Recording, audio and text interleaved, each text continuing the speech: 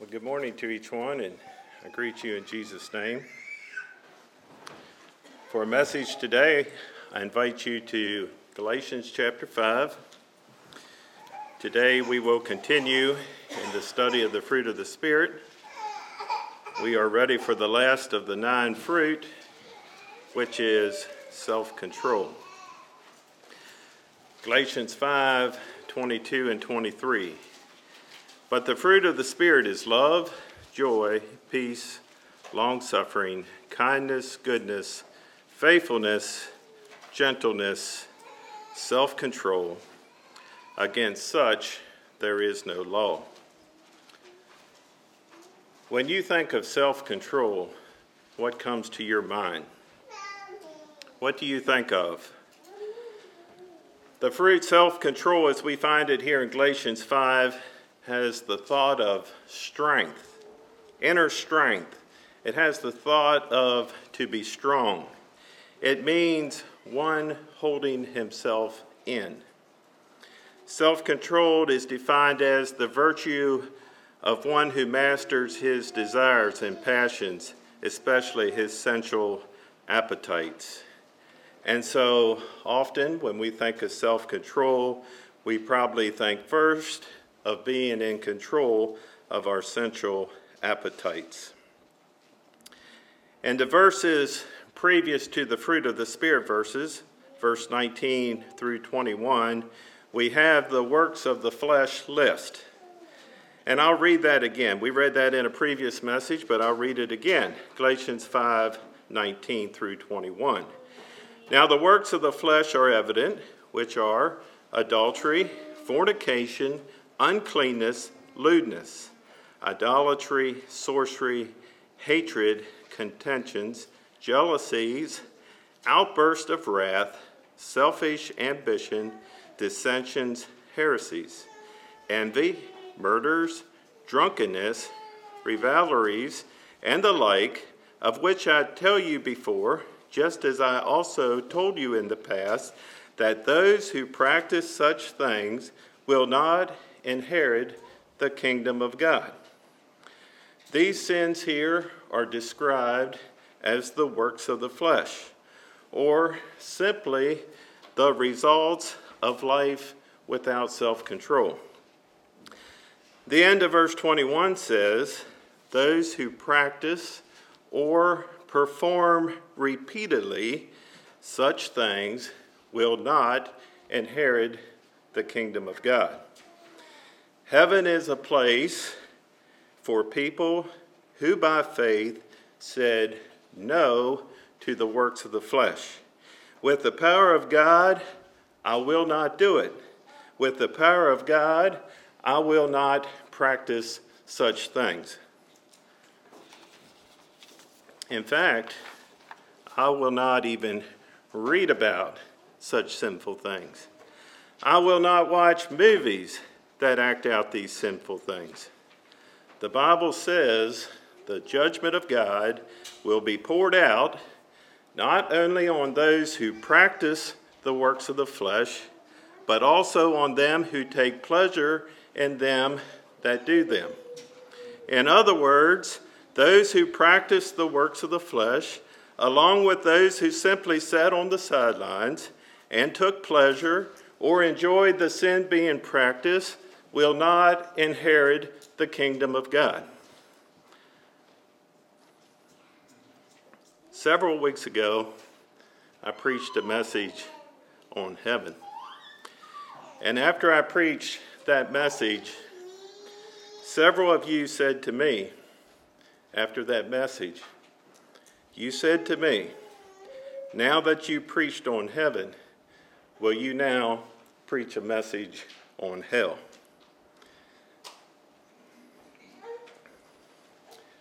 I appreciate the challenge to preach on hell. I want to be balanced in sharing the Word of God. I really do. I do not want to dodge the subject of hell. This sermon today is not necessarily a sermon on hell. But yet in a way it is, because our eternal destiny, heaven or hell, is dependent on self-control. If we have it or if we don't. The Bible says in Proverbs 14:12, there is a way that seems right to a man, but its end is the way of death. The word death in this verse is more than just being dead. It's an eternal state of death. The Bible refers to this eternal state of death as hell, a place of eternal fire, a place of eternal torment. The way that seems right to man, the way of no self-control. If it feels good, do it. Everyone else is doing it. It's just how people do it nowadays. It seems right. However, the end of such a way, no self-control, is eternal hell, eternal separation from God. Those who practice such things will not inherit the kingdom of God. The Bible says in Revelation 21, verse 8, but the cowardly, unbelieving, abominable, murderers, sexually immoral, sorcerers, idolaters, and all liars shall have their place in the lake which burns with fire and brimstone, which is the second death. There is a picture of a group of people who had no self-control on this earth. Revelation 22:14 says, blessed are those who do his commandments. There is a group of people with self-control, that they may have the right to the tree of life and may enter through the gates into the city. But outside are dogs and sorcerers and sexually immoral and murderers and idolaters and whoever loves and practices a lie. Again, a picture of people lacking self-control. Jesus said in Matthew 7:13, enter by the narrow gate, for wide is the gate and broad is the way that leads to destruction. What is that destruction? It's hell. It's eternal separation from God. And there are many who go in by it. Because narrow is the gate and difficult is the way which leads to life, and there are few who find it. The very concept of self-control implies a battle between a divided self. It implies that our self produces desires we should not satisfy, but instead control. With the enabling power of God, we must deny ourselves and take up the cross, like Jesus said, and follow him daily. Self-control is a part of growing in Christ. Yes, many of us have achieved self-control in many areas of life, and we praise the Lord for that. However, we know all too well our self produces desires that should be denied and controlled daily. And so, exercising and growing in self-control will always be part of the Christian's journey. It's part of fighting the good fight of faith. If you are here this morning and you believe you have achieved self-controls in all areas of life, the Bible says to you in 1 Corinthians 10:12, therefore let him who thinks he stands take heed lest he fall. If you are here today and God is calling you to higher ground, let me encourage you with 1 Corinthians 10:13, the very next verse.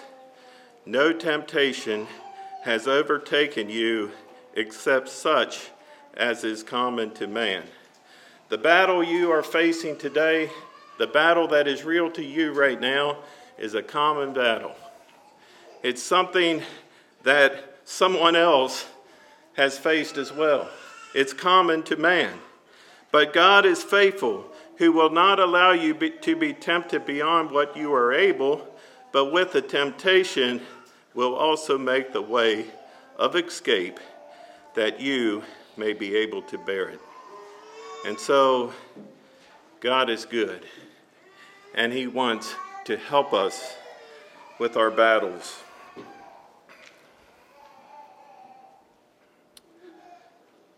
The children of Israel were promised the land of Canaan.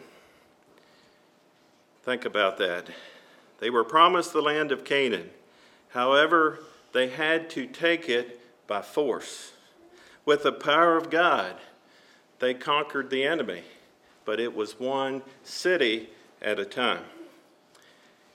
We too are promised the fruit of self-control, but we too must take it by force. With the power of God, we will conquer the enemy. But it's one city at a time. The battle for self-control is a battle of one more. One more. At least that's how I've found life. You get the victory. You got it. Praise the Lord for it. But then over here, God is calling you to self-control. And so the Christian life is self-control is part of the Christian life. It is part of fighting the good fight of faith. I want to look now at a story in the Bible of a man who was totally out of control, and then something major happened to him, and he became a man in control of himself. You can turn to Mark chapter 5. Now, while you're turning to Mark chapter 5, I'll make a couple comments about the end of Mark chapter 4. In Mark chapter 4, verse 35, it says, "On the same day, when evening had come, he said to them, the disciples, 'Let us cross over to the other side.'" I just recently learned that the other side implies more than just crossing the lake. They are going over to a Gentile community. You see, they were going to the other side of the tracks, the other side of town. Let's go over to the other side. There was more into that than just crossing the lake. Because one of the first things we're going to see is pigs, right? Gentiles and pigs, they go together. And on this way across the lake, there was this horrendous storm. And the storm, it was so bad, the disciples thought they were going to die. They thought that was it. And then we know how Jesus calmed the storm. And so these disciples, if you can picture the disciples here, they just survived a storm of a lifetime. Knees are still shaking. They're still white in the face. Their clothes are dripping wet.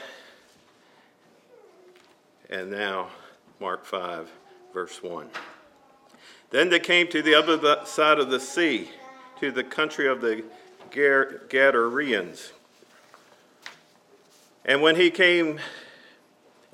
had come out of the boat, immediately there met him out of the tombs a man with an unclean spirit, who had been dwelling among the tombs, and no one could bind him, not even with chains, because he had often been bound with shackles and chains, and the chains had been pulled apart by him, and the shackles broke in pieces. Neither could anyone tame him.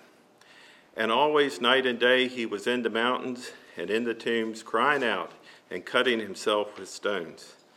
When he saw Jesus from afar, he ran and worshipped him.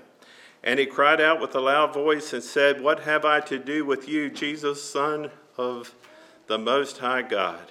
I implore you by God that you do not torment me.' For he said to him, 'Come out of the man, unclean spirit.' Then he asked him, "What is your name?" And he answered, saying, "My name is Legion, for we are many." And he begged him earnestly that he would not send them out of the country. Now a large herd of swine was feeding near the mountains. So all the demons begged him, saying, "Send us to the swine, that we may enter them."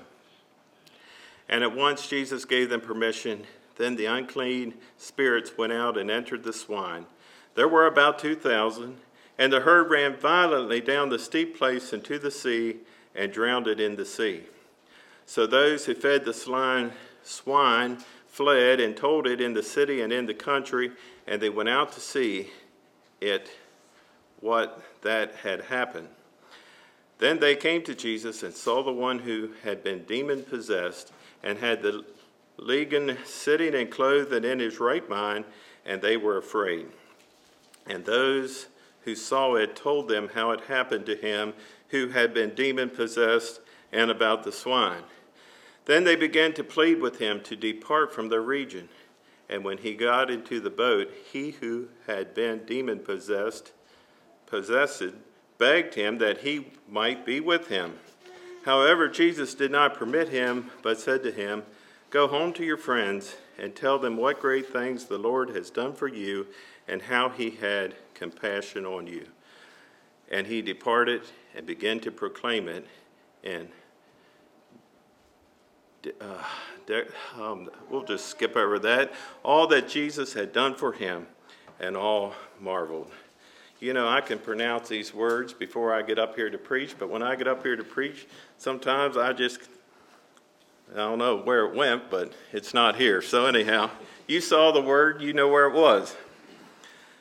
I have several lessons for us to learn from this story today. And the first lesson is, no man could tame him. No one could tame him. Proverbs 25, verse 28 says, "Whoever has no rule over his own spirit is like a city broken down without walls." And so it was. This man's mind was controlled by Satan. And under Satan's control, he was more dangerous than even a wild animal. Folks tried to control him with shackles and chains. And it says he would pull the chains apart and break the shackles in pieces. Totally out of control. This is a picture of a man lost and without Jesus.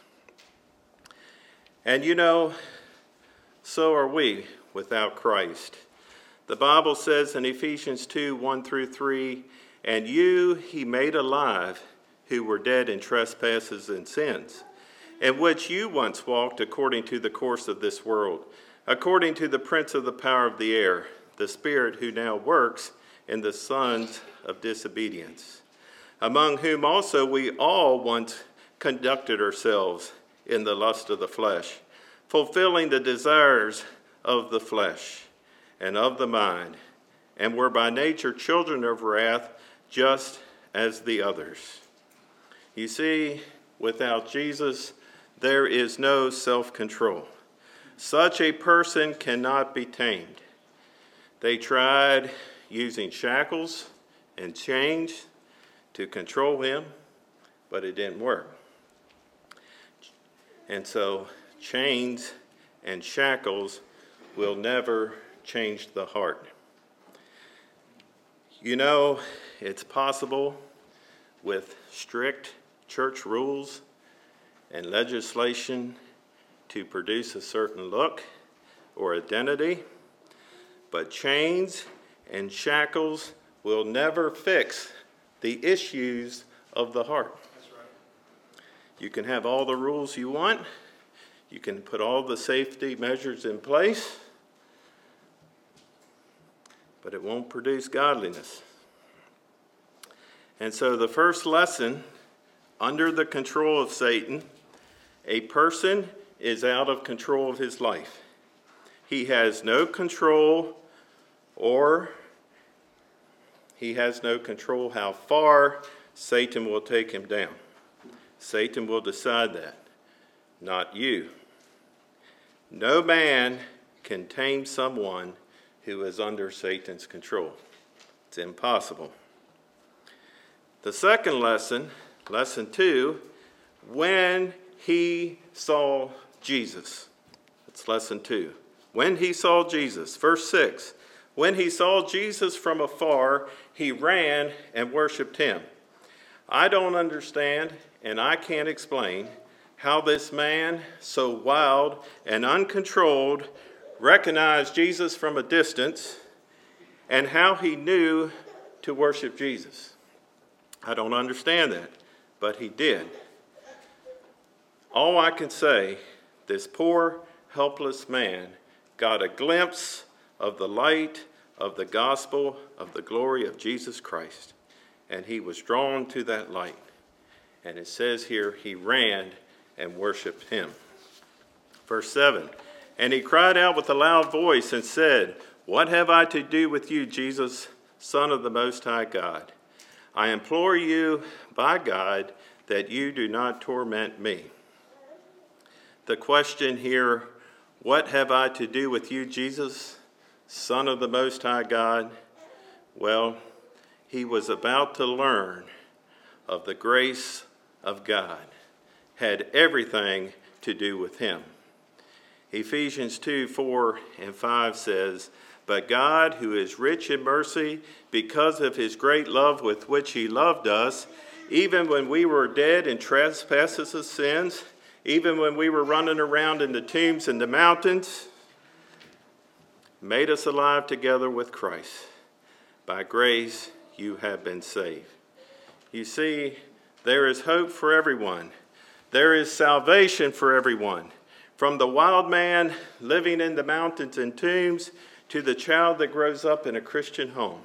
The light of the gospel of the glory of Jesus Christ is for everyone. It's for everyone who will believe. And so this out-of-control man, when he sees Jesus and acknowledges him as the Son of God, is now on a path to victory. Which brings us to lesson number 3. Lesson number 3 is, oh, victory in Jesus. We see that in verse 18 through 14. We see who has the power. Satan has the control of this man, but that's about to change. Jesus has a conversation with the demons. Come out of this man, unclean spirit. In other words, go, leave. You are no longer in control. And not only did Jesus have the authority and power to tell the demons to come out of the man, he also had the authority and power to tell them where to go. And boy, did they ever go. What a sight that must have been. 2,000 pigs full of the devil running headlong into the sea. I would have loved to have seen that. Oh, victory in Jesus. Thanks be to God who gives us the victory through our Lord Jesus Christ. 1 Corinthians 15:57. The fourth lesson I see in this account is a new creation in Christ. 2 Corinthians 5:17 says, therefore, if anyone is in Christ, he is a new creation. Old things have passed away. Behold, all things have become new. 2 Timothy 1 verse 7 says, for God has not given us a spirit of fear, but of power and of love and of a sound mind. In verse 14, the word gets back to town about the pigs, the drowned pigs. Verse 15, they came back to see what had happened. It says, then they came to Jesus and saw the one who had been demon-possessed and had the legion sitting and clothed and in his right mind, and they were afraid.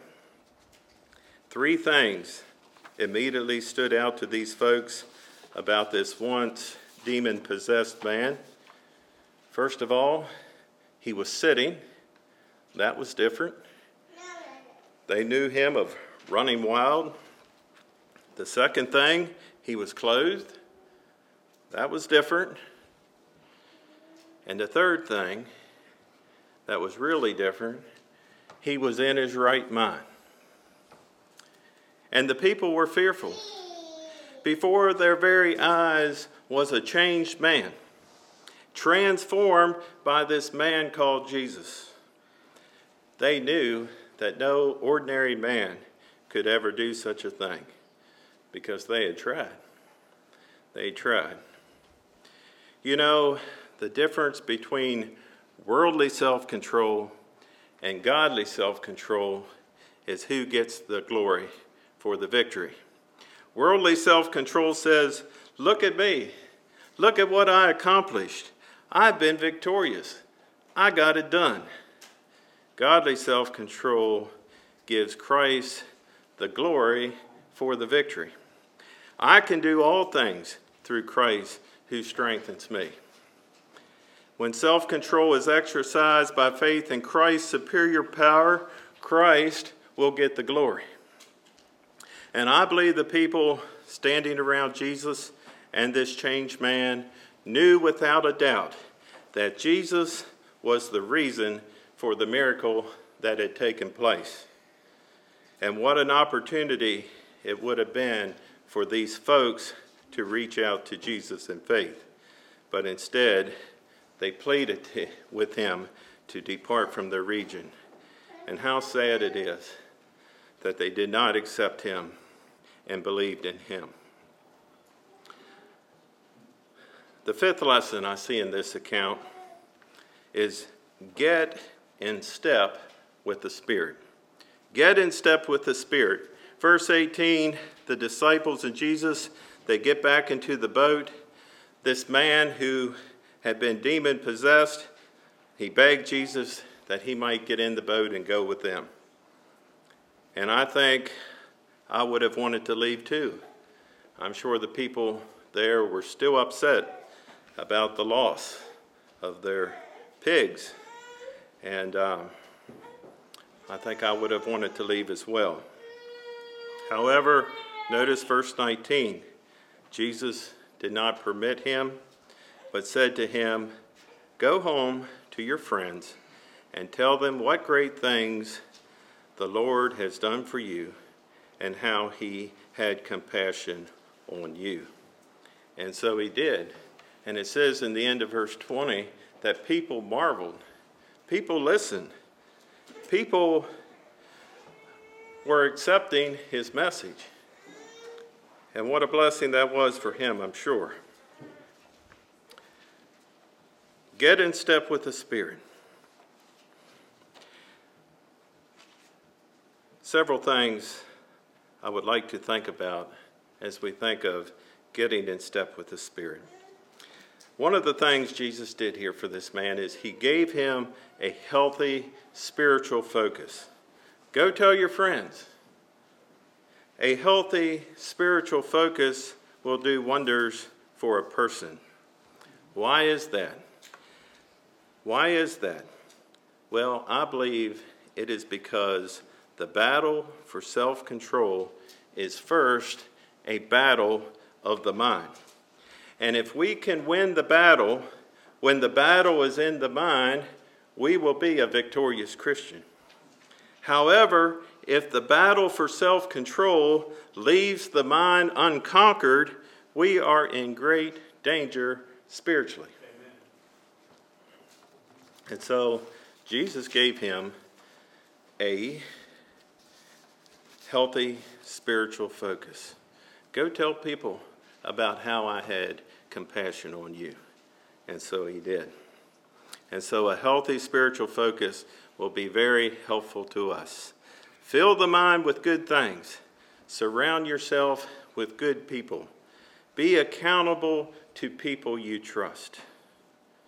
Colossians 3:1, 2, and 3 says, if you were raised with Christ, seek those things which are above, where Christ is sitting at the right hand of God.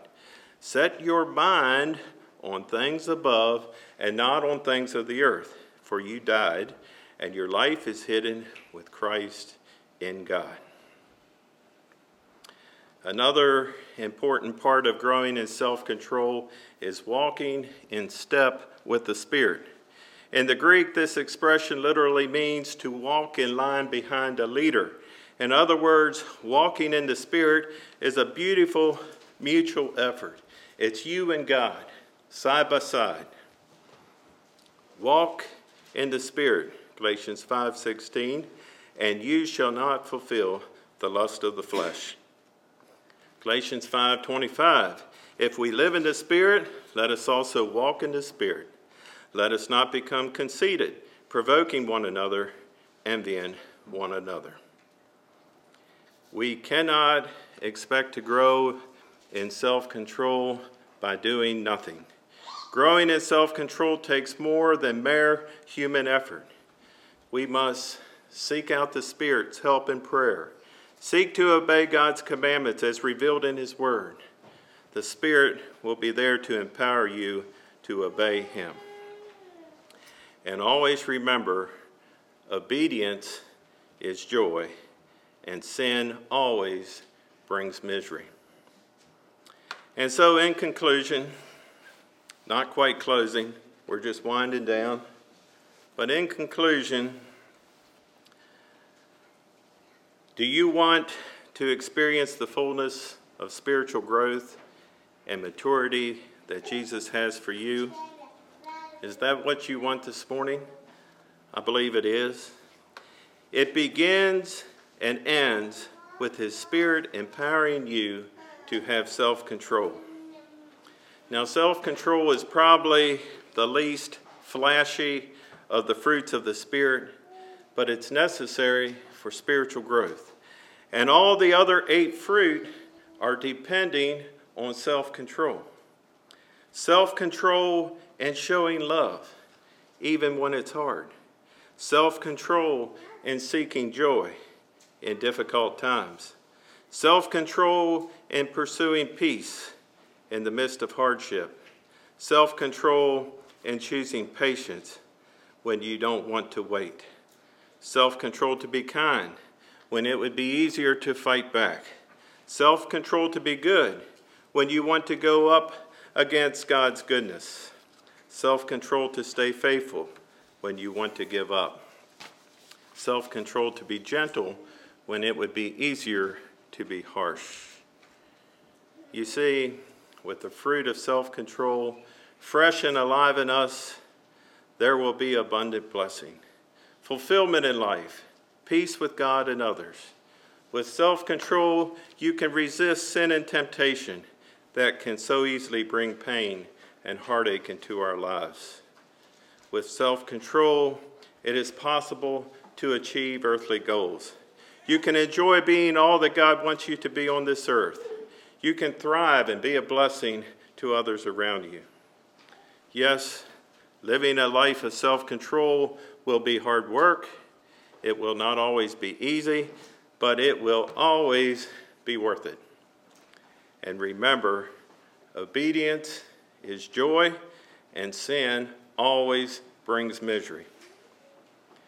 The Bible says in Titus 2:11 and 12, for the grace of God, listen to this, for the grace of God that brings salvation has appeared to all men, teaching us that denying ungodliness and worldly lust, we should live soberly, righteously, and godly in this present age. 2 Peter 3:10 through 14.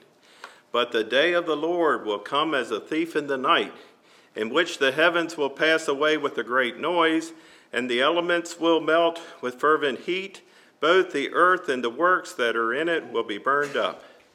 Therefore, since all these things shall be dissolved, what manner of person ought you to be in holy conduct and godliness, looking for and hastening for the coming of the day of God, because of which the heavens will be dissolved, being on fire, and the elements will melt with fervent heat.